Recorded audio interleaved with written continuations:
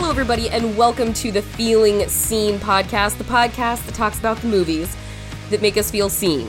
And today's co-host, this is a new now next moment, you guys. This is us saying we're there in the ground floor. This is us allowing you the pleasure of telling others years from now, I told you so, when you listened to this podcast and talked about Chloe Okuno, and you talked about her new movie, The Watcher, and then you were like, and then I went and watched Slut, and I was totally blown away by her short film. Chloe Okuno is a writer-director, a graduate of the illustrious American Film Institute. I mentioned the short film Slut. You can find that on YouTube. You should watch it. Consider that a companion piece, in my opinion, to Watcher, and her new movie, Watcher, is about to be rolling out in front of eyeballs across the digital landscape. Chloe Okuno, did I leave anything off? Do we need to set people up in a different way to really get going here? I don't think so. I feel like you covered it. Love Buffy the Vampire Slayer. Let's see, what else? Do you want to hear my Buffy hot take? I'm sure you don't, but I'm going to offer it anyway. No, always. Tell me. The movie is my Buffy. Oh, really? Yeah. Wow. It's a real travesty for us, for dozens of us who feel this way, that Christy Swanson is now deeply MAGA, because that's my Buffy. That is the Buffy of my heart. And believe me, I'm not trying to change anybody's minds out here, but I feel like I just have to speak on its behalf whenever anybody's like, Buffy! I'm like, write the movie!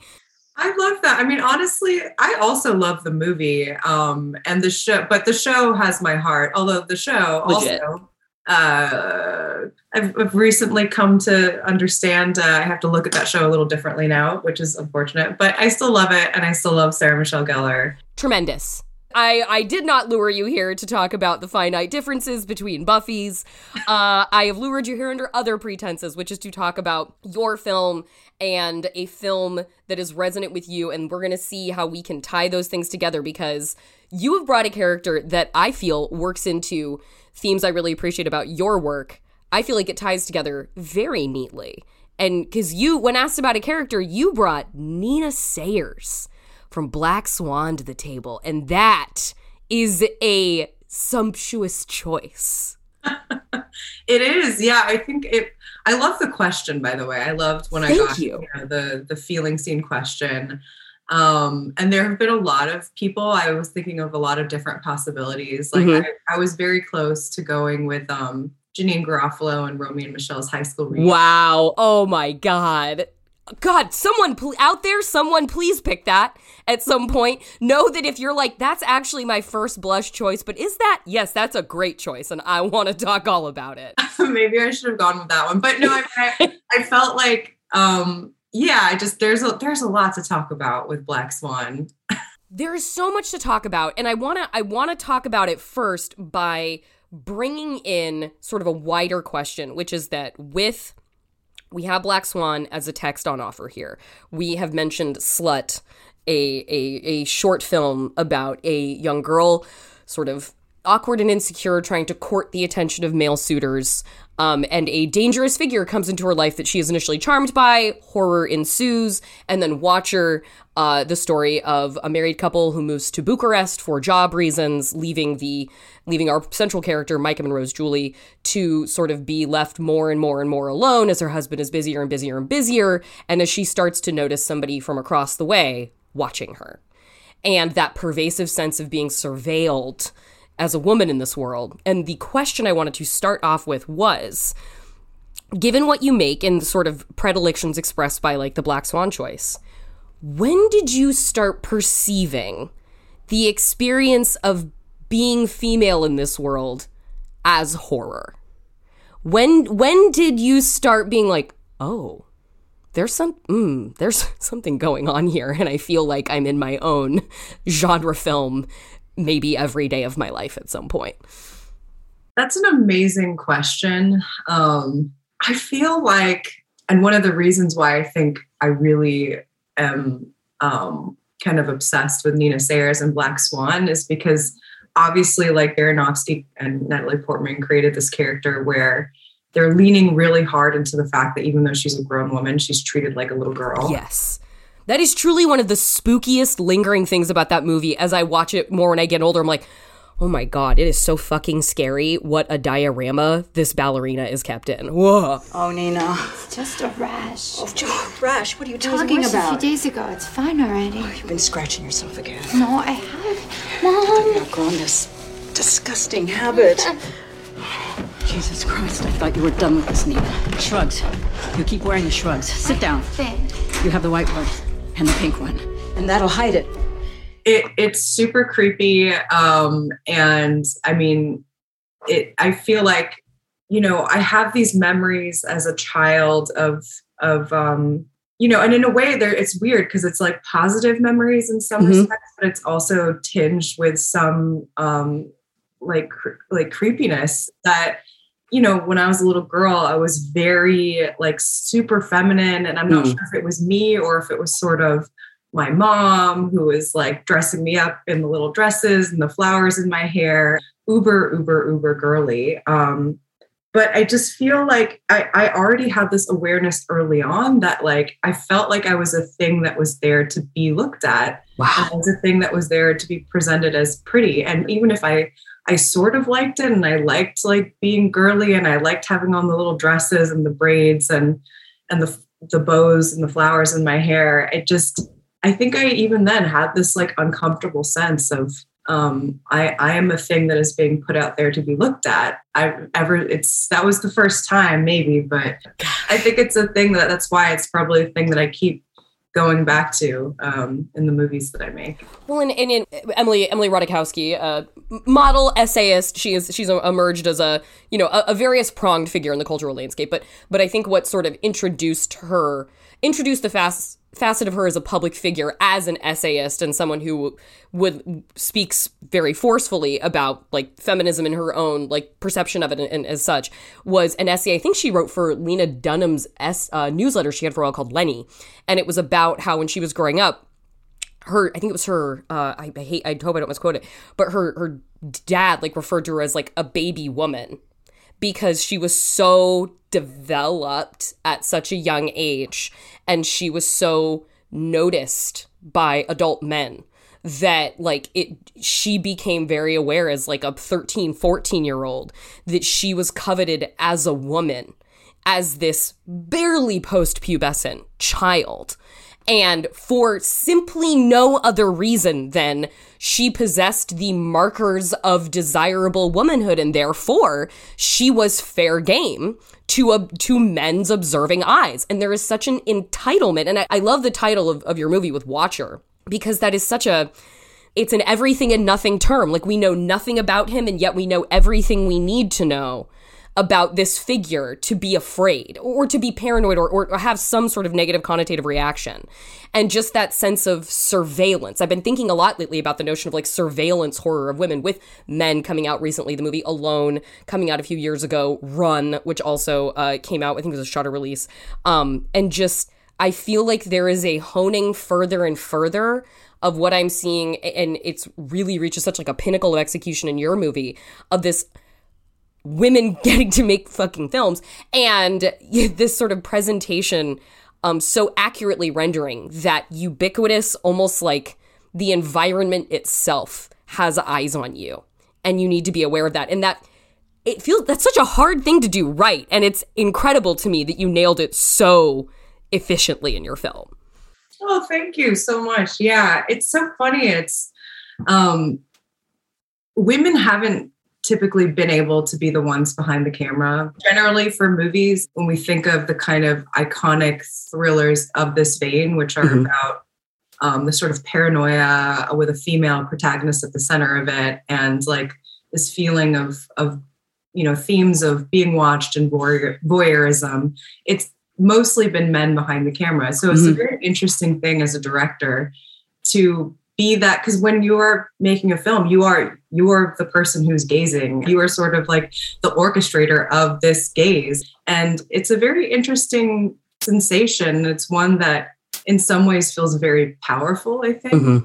It's like, I am the person who's now orchestrating the gaze upon somebody else. I'm sort of complicit in it. Right, yeah. You're the peeping Tom camera with the blade on it. Exactly, yeah. But, I really hope, and I'm obviously looking at the example of these great filmmakers, many of whom have been male, to see like how have they created that, hyper sense of voyeurism, claustrophobia, what have they done to create a sense of isolation? I hope that part of what's a little bit different about Watcher maybe is that I'm approaching it from, I think, a place of knowing what that feels like. And I hope that, I bring a little bit of empathy to it. But yeah, it's very strange, actually. I felt like when we were doing the scene that kind of opens the movie, or at least the title credit scene, this couple moves into the apartment, and then we sort of see them start to have sex. And there's a shot where we're just slowly like pulling out from the window. We kind of linger on it and don't look away. And I designed that shot to make people feel like they are in the sort of like perspective of the watcher, feel a little uncomfortable. But like when I was shooting it, I genuinely felt like a pervert.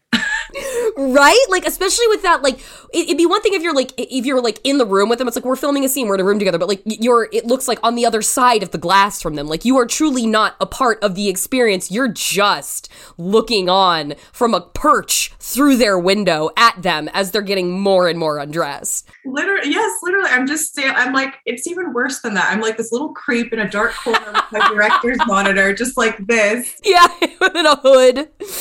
Well, I think that's such an interesting reaction, that moment, because it like the fact of you considering your creepiness in that moment feels in and of itself about part of why this movie feels responsibly handled, because you're aware of that. I'm going to come back to Watcher, but I want to bring Black Swan in, because with this idea of like you bringing in your own story when you're young, and this awareness that you have a currency for your presentation, and then something like Watcher, literally called Watcher, about the process of being looked upon. And then in Black Swan is something where it's not necessarily the walk and stock kind of movie. It's not necessarily about what is the danger around the corner, but what you have is Nina is a character utterly forged by the gaze and perception of other people. Her entire existence is made up of how other people see her, from her very incredibly domineering mother in Barbara Hershey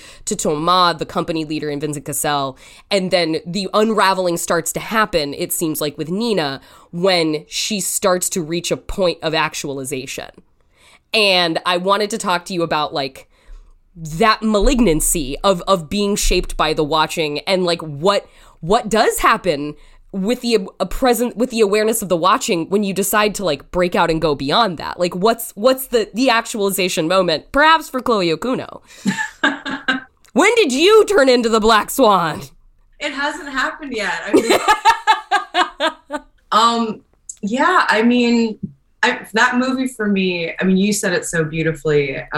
It's sort of like the story, to me, it's almost like the story of a people pleaser. I have felt, and I think maybe a lot of women have felt, that it's so ingrained in us to please other people that we almost lose a sense of ourselves. Almost like, I don't know if my own identity is me, or if in some way it has been shaped by me trying to fill the expectations of other people.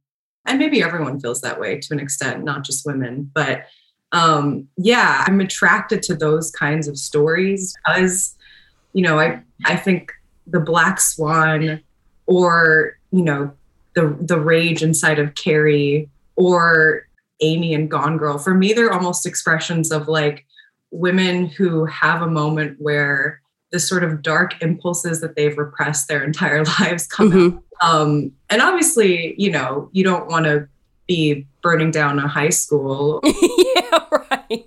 But there is something incredibly cathartic for me about seeing that, because I feel like, for me, that's really a story about the parts of ourselves that we repress and that we don't allow ourselves to access. Not necessarily like the evil part of ourselves even, but just the part that feels a little bolder and is a little bit less fearful. Because I think a lot of my life, the thing that I really did like relate to with Nina Sayers is that kind of timidity.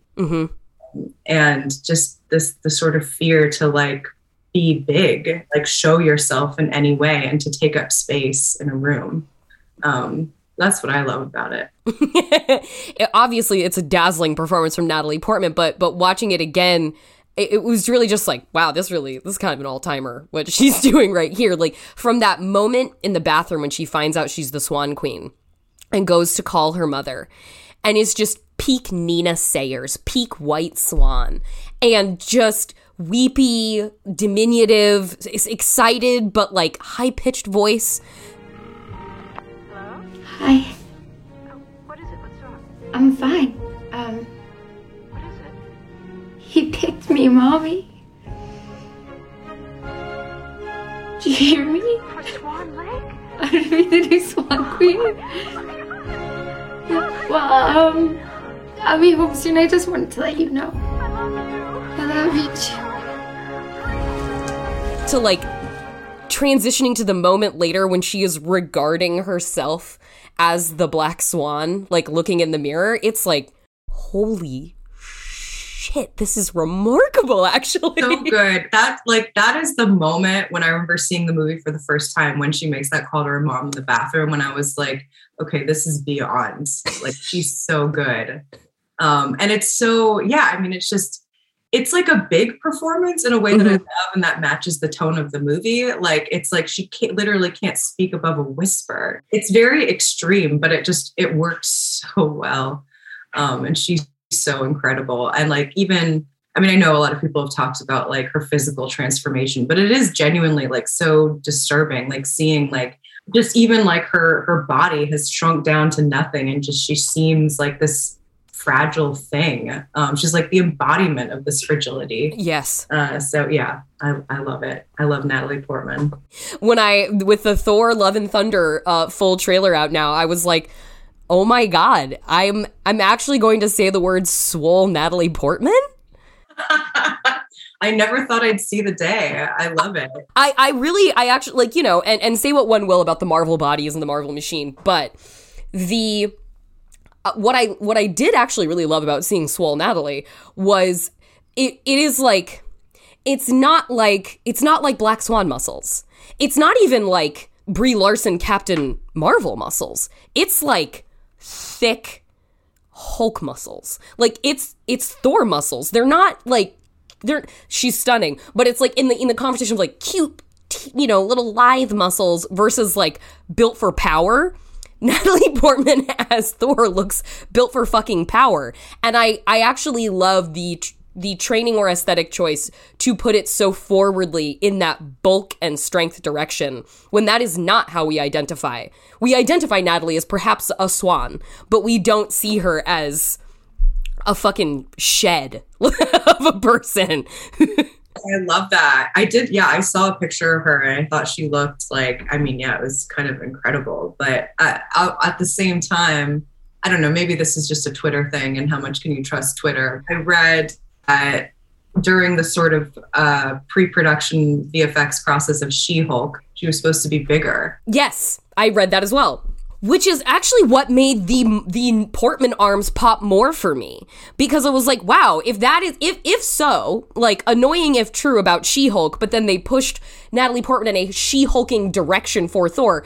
Fascinating conflict of interest here. But regardless of any of that, I'm just taking us off in so many different directions. But I was listening to, you did the Indie Hustle podcast.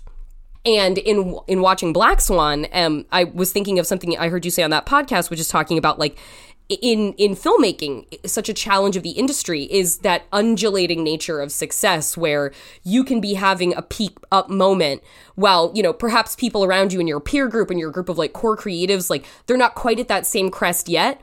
But then as time goes, like, suddenly friends around you, people close, are moving up on their crest, and you have to gracefully be in a dip of your own and be like, we're all supporting each other. We're all part of the same company. We're all in this together. And I was watching Black Swan, looking at that like Nina Lily back and forth, where it's just like pure rivalry.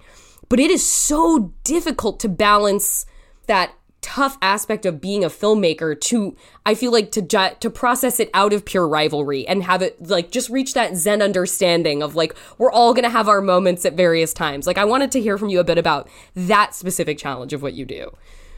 Yeah, it's I don't know. I wish I could say that I've gotten to a really zen place about it. I haven't, so don't feel obligated on my behalf. No, I haven't totally, but I think with the benefit of time, I went to film school at AFI, which I loved. I actually was very lucky in that my class of directors were pretty close, and we definitely had a healthy sense of competition, but I think we still genuinely were a little bit more supportive maybe than some of the other ones. Mm-hmm. But it's still very difficult, and I remember the first few years graduating, with the awfulness of social media, you're just seeing people's triumphs and it makes you feel like shit. Yeah. But, again, it's sort of like I've now been out of school for long enough, 7 or 8 years, and I've already sort of seen the ups and downs. And it's just something that, of course, maybe now it's sort of, I feel like I'm on a little bit of a high because the movie is coming out and I've an interview about it. So, now I can be very philosophical. Yeah. Hey, I'm coming to you at the right time to be magnanimous. Yeah, exactly. Talk to me in a year. I'm in bed drinking wine and watching Buffy. But I mean, it is, it's just, it's a strange thing. I think it's good in the way that sometimes if it doesn't become too toxic, that little competition can be motivating. Mm-hmm. Yeah, you can be on a team and still want to be the best one on the team. You can be a team first person and still be we all push each other to try and be the best person on the team at any given time. Exactly. And the truth is the best part of coming out of AFI for me was not just my class of directors, but specifically within a class of 28, there were 7 women, not that many. It's gotten better. Mm-hmm. Those 7 women, I'm so close to even today.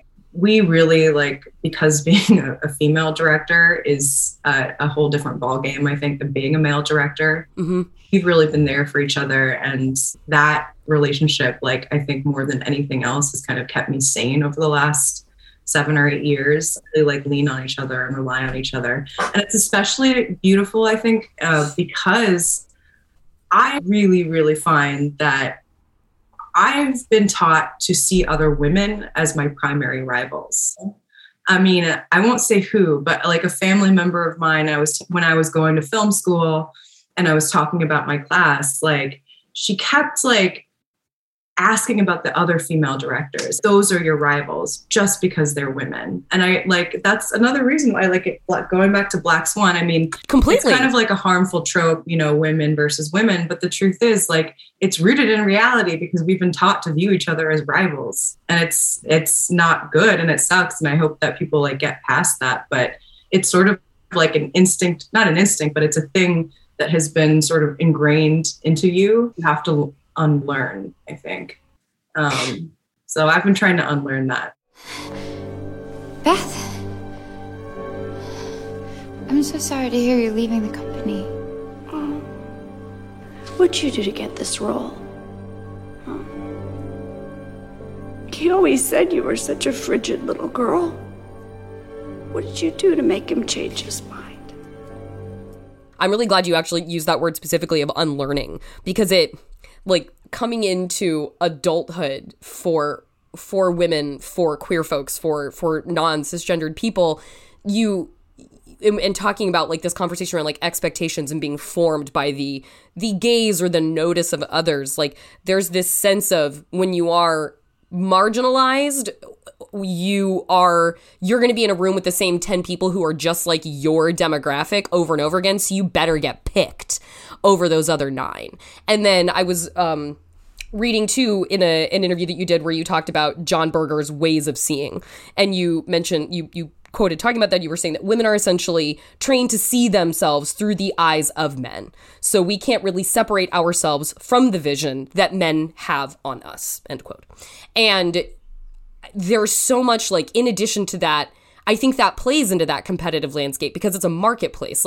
We are trained to see ourselves through the eyes of men. And so therefore we are a part of the competition market for men who wish to consume us around us.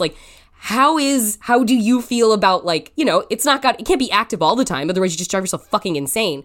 But do you feel you have to actively engage in the unlearning processes of these things while you're just trying to make good fucking movies and stuff? Not every day can be a goddamn semiotics class. Like, you're just like trying to make a good movie out here, man. Yeah, I mean, God, I do. I mean, honestly, I feel like it's more like I have to unlearn that stuff just for my personal life, my personal sanity. Yeah. But in making movies, I try not, it's a dangerous thing, I think, when you're a filmmaker, because you have to be very analytical about certain things, very intellectual about certain things, partially as a way to, know what movie you're making and to be able to explain it to your collaborators and the people around you. But at the same time, I always worry a little bit that, I don't want to become too self-analytical. Right. You're still an artist. You're still a creative here. Yeah. I mean, I still think that there's some things that come from a place of instinct. And maybe it's just, that's where I think watching movies your entire life, like especially watching movies as a kid, there are certain things that just sort of get under your skin and become part of your creative DNA. Mm-hmm. Those are the things that make you who you are as an artist. I do worry that there are certain things that I learned from watching movies made by men that maybe have like some like true misogyny into it that I loved when I was a kid. But now like kind of going back and looking at it again, and I'm like, like that sort of lives inside of me, and that has now become my taste. But I can see now that there is a little bit of grossness to it occasionally. And like, do I want to be a person who is like thoughtlessly just putting that out into the world? And I haven't really come up with the solution yet, because my taste is still my taste. Yeah. And it's really interesting being like a female horror director where, like, where I'm making movies about women in peril and I make movies about violence against women. Really hard to say like the point at which it becomes exploitative. I mean, I think kind of it's sort of a personal, it's a personal thing. I see certain movies and I feel strongly they're exploitative, and others that aren't, even if they're not like materially that different. I hope when people see this, they won't feel like it's exploitative, but maybe some people will. Right. Well, that like, and when you have that moment, like you're up in your little like nest perch and you're like, I'm being a pervert right now. Like, and that's the point that is the point of the shot. Like, that is the absolute point of the shot. Is it when you have that moment with yourself, you're like, okay, good. Like, that means I'm trying to do what I'm trying to do. Or is it like, all right, we're going to get this. It's going exactly how I want, but like, I'm going to check in with myself later. Like, what is that moment like where like, I'm a pervert right now? Like, because it's horror, it's genre. Like, that's part of the fun of it is base and reptilian and our lizard brains kind of thing. Like, it's my area of specialization. Like, horror is my favorite thing, and like the intersection of queerness and horror, and that's the fun of it. But it also like is true that line between empowerment and exploitation is so gossamer thin. And like, I wanted to hear from you about that kind of tension between those two, because when you ride right up to the line, that's like oftentimes kind of when it's the most awesome thing. That's true. Yeah. Well, I guess like in that particular moment when I was like, I feel like a pervert, I did feel like good. It means I've done this. Oh, right. This is having the intended effect. But also, honestly, I feel like a true pervert would not have an awareness of their perversion. Agreed. It would just be like if I were some sort of skeevy male director, like from the 90s or now. Yeah. Like genuinely getting off on it, not feeling like, oh, I feel really uncomfortable. Yeah. We need to take a quick break, but when we return, we'll have lots more with Chloe Okuno, and I will have one quick thing before we go about the immersive movie experience that is Gaspar Noé's other film that is coming out right now called Lux Eterna. So don't go away.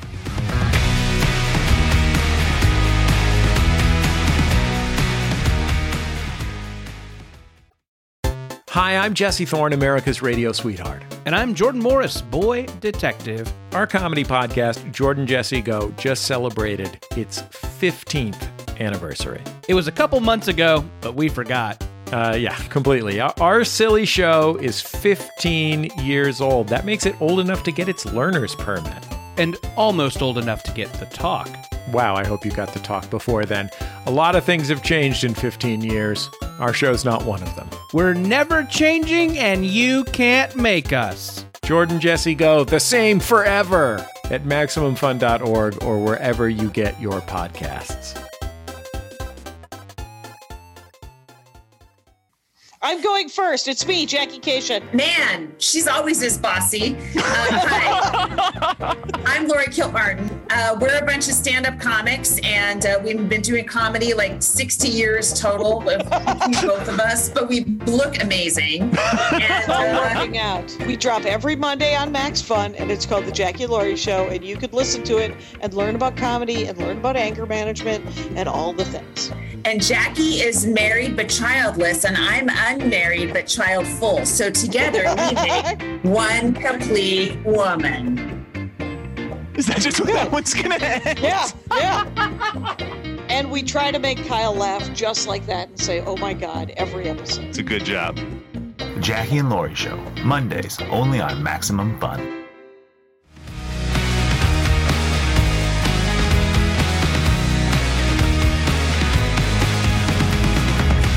Welcome back to Feeling Seen. I'm talking with Chloe Okuno, the director of the creepy new thriller Watcher, about feeling seen by the very creepy, very thrilling Nina Sayers and Darren Aronofsky's Black Swan. So let's get right back to that. Talking about a Black Swan, and we've referenced, you know, formative films sort of in this genre of sort of like women coming undone, women being surveilled. And you were talking, I've read in interviews you talking about how when you got the script, which was originally written by someone else, then you came in and like you made it your own, and wanting to imbue it with things that were influenced by your own experience of having felt this sense of being watched, having felt this sense of being sort of followed, looked upon sort of thing. Mm-hmm. What did you feel like you had been missing from a heroine in these kinds of stories? When we have seen it done well many times. I think Black Swan is an example of how being done well. I don't particularly care for that director's point of view on many things, but I think Black Swan was well handled. But I wanted to know, what sort of details did you feel like were absent in these characters for this trope that we have seen so many times that you wanted to be like, but here's going to be my distinct way in. Wow. Yeah. I mean, I hope that part of it was like, and it's sort of tough. I mean, maybe this has been done before, but I hoped a lot of it was just sort of the experience that you're seeing of something that feels very mundane and day to day, you know, like her going to the supermarket or her walking down the street, going to a movie theater. Like when I hear from my friends, like scary experiences that they've had, it's always in spaces that should be really safe and are really public, like a movie theater. Or like when I was a child, actually, and I was in a supermarket, there was a man who was following me, and it was like one of the scariest things of my life. And I've never forgotten it. And it was a challenge, like as a horror filmmaker. And, you know, Slut, I had the benefit of doing things that were sort of a little bit more over the top, dragged behind trucks and men dressing up as killer grandmothers, not to spoil it for anyone. But this one, it was really a lot more subtle. And it was just about the sort of like day-to-day feeling of being watched and just being generally a little bit unsafe and uneasy. And that's what I feel a lot of times. And it's a thing that is hard to communicate to other people, especially men who haven't experienced it. So I think it was that. Yeah, you really nailed the fucking gaslighting in this movie. Thanks. Yeah. Because I think I've been there before. And it is like, you know, I don't even know sometimes. I think men don't even gaslight intentionally. I think it's just sort of, they're so good at it, they don't realize they're doing it. But it's like they're... Maybe, I don't know, is it gaslighting if it's not intentional? I don't know. But it's a matter of perspective. And, you know, I always said the sort of like expression for me of the movie and what it's about in a lot of ways is the sort of contrast between Julia's experience in the supermarket being followed, which hopefully is very scary, or watching it, and then, you know, going back and seeing the exact same thing, but now you're seeing it through security footage. And for a person who wasn't there, it doesn't look threatening at all. Mm-hmm. And it's like, well, what happened? A man was following me, and that's it. But that's enough for her in the moment. melting with rage in the theater, just know. Good. Oh, I'm so glad. Yeah. I mean, I hope, like, I find it infuriating. And I've had that experience plenty of times. Even, funnily enough, making the movie as a female director, you know, there are people around me who were throwing plenty of doubt my way. And it was something I'm dealing with on a daily basis. And it was very frustrating and kind of ironic considering the subject matter. But it just sort of reaffirmed for me what we were doing.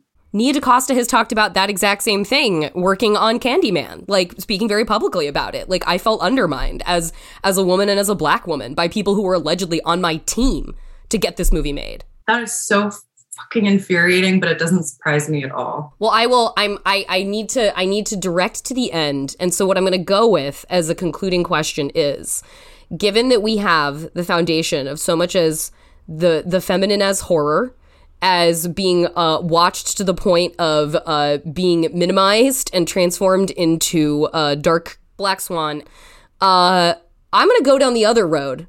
And I'm going to say, when you had your first blessed reaction about Janine Garofalo in Romeo and Michelle, what was the like, well, it could be Nina, or it could be Janine. Chain smoking, the gif of her gurgling beer onto herself is one that I keep in a file on my phone so it's ready to be deployed.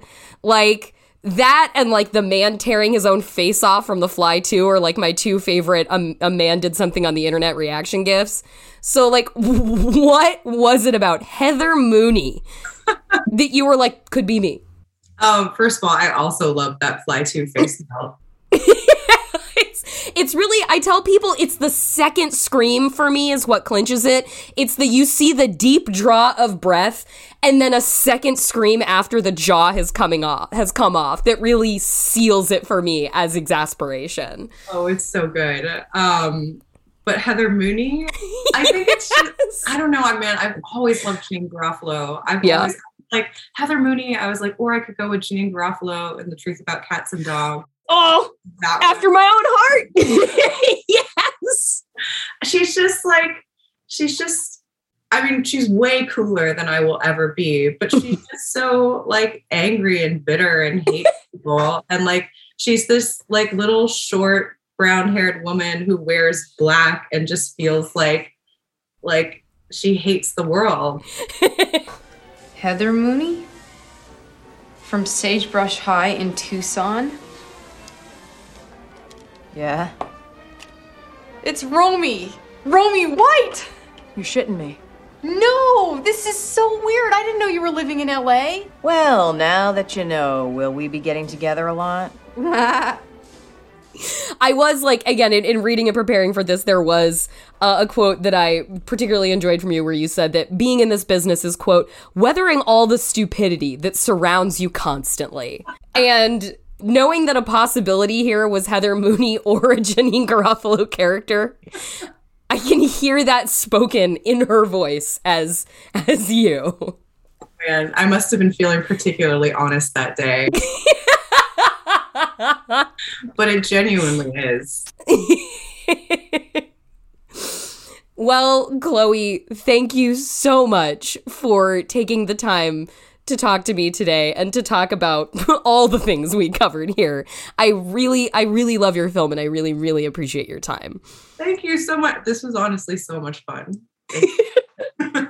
I'm so glad you think so, because I was having a good enough time to where I was like, I hope this is usable and professional, because at this point I'm just vibing.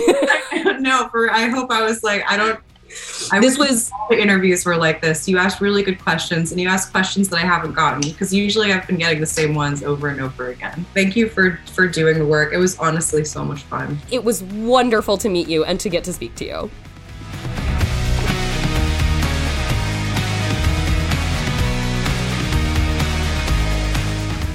What a wonderful pleasure to get to talk to Chloe Okuno. I only recently became illuminated to the existence of Slut, her magnificent short film that she made at the American Film Institute, and Watcher, an incredible compliment to that, and an excellent, outstanding, first-class feature film debut. I hope the wave that you are on right now, Chloe, just keeps rising higher and higher. And to you all out there, Watcher hits theaters the day this podcast comes out. So if you, as you should be, are listening to this, have downloaded it the day of its release, that means Watcher will be waiting for you, and it will be on streaming starting June 21st. You have all the information you need. Now act upon it.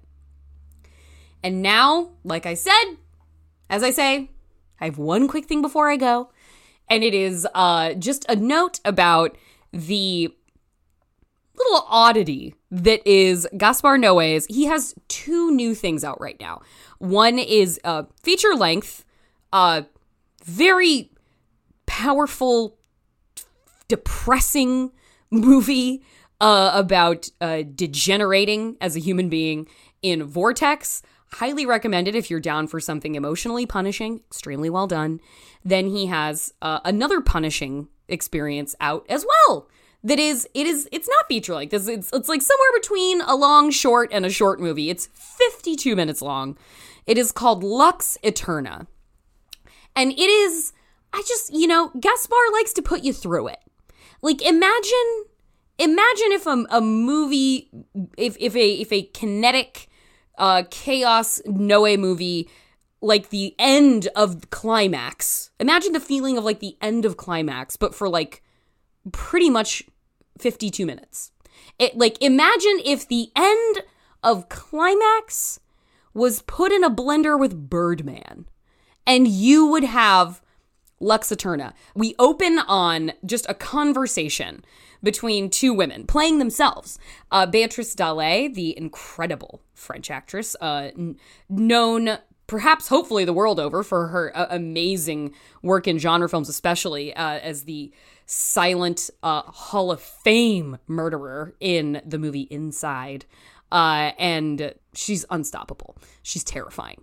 And she's a magnificent face. She's a magnificent force. She's in this movie. We open on her in like some parlor, some den, talking to Charlotte Gainsbourg. They're just shooting the breeze together, swapping stories about making movies, about art, about sex on screen. They're just two actresses talking. And what we realize as people enter this room to sort of pull them into other parts of this area, this house, which is apparently a set, Beatrice appears to be, she could be the director. She could be the producer who thinks she's the director, but she is commanding this set, which is functioning on pure chaos. No one knows where they're supposed to be. No one knows what they're supposed to do. Charlotte Gainsbourg is being pushed and pulled back and forth while intermittently dealing also with a family crisis we never see resolved. So that's just a plot detail hanging. It's a steady camera screen divided in 2. So we are in 2 character points of view at the same time.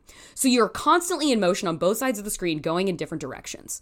And you are following your primary characters, which are typically Beatrice and Charlotte, but sometimes switches over into this PA who's been tasked with following Beatrice around and filming her, lest she do something untowards, because the cinematographer who hates her and wants her to be fired is looking to dig up dirt on her so they can bury her and get her off the production. So we could be following that guy around. We could be following Beatrice around. We could be following Carl Glusman around, who is also here as himself and just following Charlotte Gainsbourg, just pleading with her to read his script because he knows it's like the next big thing and he just knows she'd be perfect for it. And then he diverts his attention to Abby Lee, who is also there and playing herself in this movie, and wanting her to read his script. Nobody likes each other. Everyone's in conflict. Everyone's moving around all the time. And it all builds toward an absolutely hellacious scene where once everyone's finally on set and in position, it just degrades into like a tech nightmare where you are buried for the last, I don't know, feels like eternity of the movie in strobe lighting. Props to my misery movie friend, the filmmaker Vivian Vaughn, for sitting there and watching the entirety with her eyes wide open the entire time. I had to sit and watch the end of the movie with my hands in a protective screen over my eyes to mitigate the abuse that was coming from violent strobe lighting as Charlotte Gainsbourg is being like belittled and dehumanized by her screaming, demanding cinematographer, and Beatrice Dalle is having a pure meltdown amidst everything else. Weird, wild stuff, you guys. If you're like, I can't get enough of Gaspar Noé making me feel upset, you can do that in this movie with beautiful people and beautiful colors and flashing lights. So yeah, have a moment of another moment of freak cinema for yourself, and enjoy Carl Glusman, who you can see in Watcher and who you can see in this movie. He plays such an annoying bastard in Lux Eterna, and he plays such a dick in Watcher. And I saw him at a Q&A afterwards where he was just candidly riffing on so many things. I don't know, maybe Carl Glusman has like the best sense of humor ever. Maybe that guy just has his eye on the ball, great perspective about things. I like his choices. Carl Glusman, you're also a Neon Demon, and I love you for that. So, Lux Eterna, switch it up. Do something a little different with your night. And that, what a note to go out on, that's our show. You can follow us on Twitter at FeelingSeenPod, or you can send us an email at feelingseen@MaximumFun.org. If you want to follow me, I'm Jorcru on Twitter. That's JORCRU. This show is produced by Marissa Flaxbart. Our senior producers are Kevin Ferguson and Laura Swisher, and this is a production of Maximum Fun.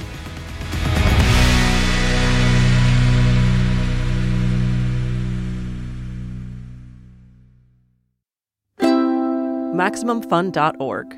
Comedy and culture. Artist owned. Audience supported.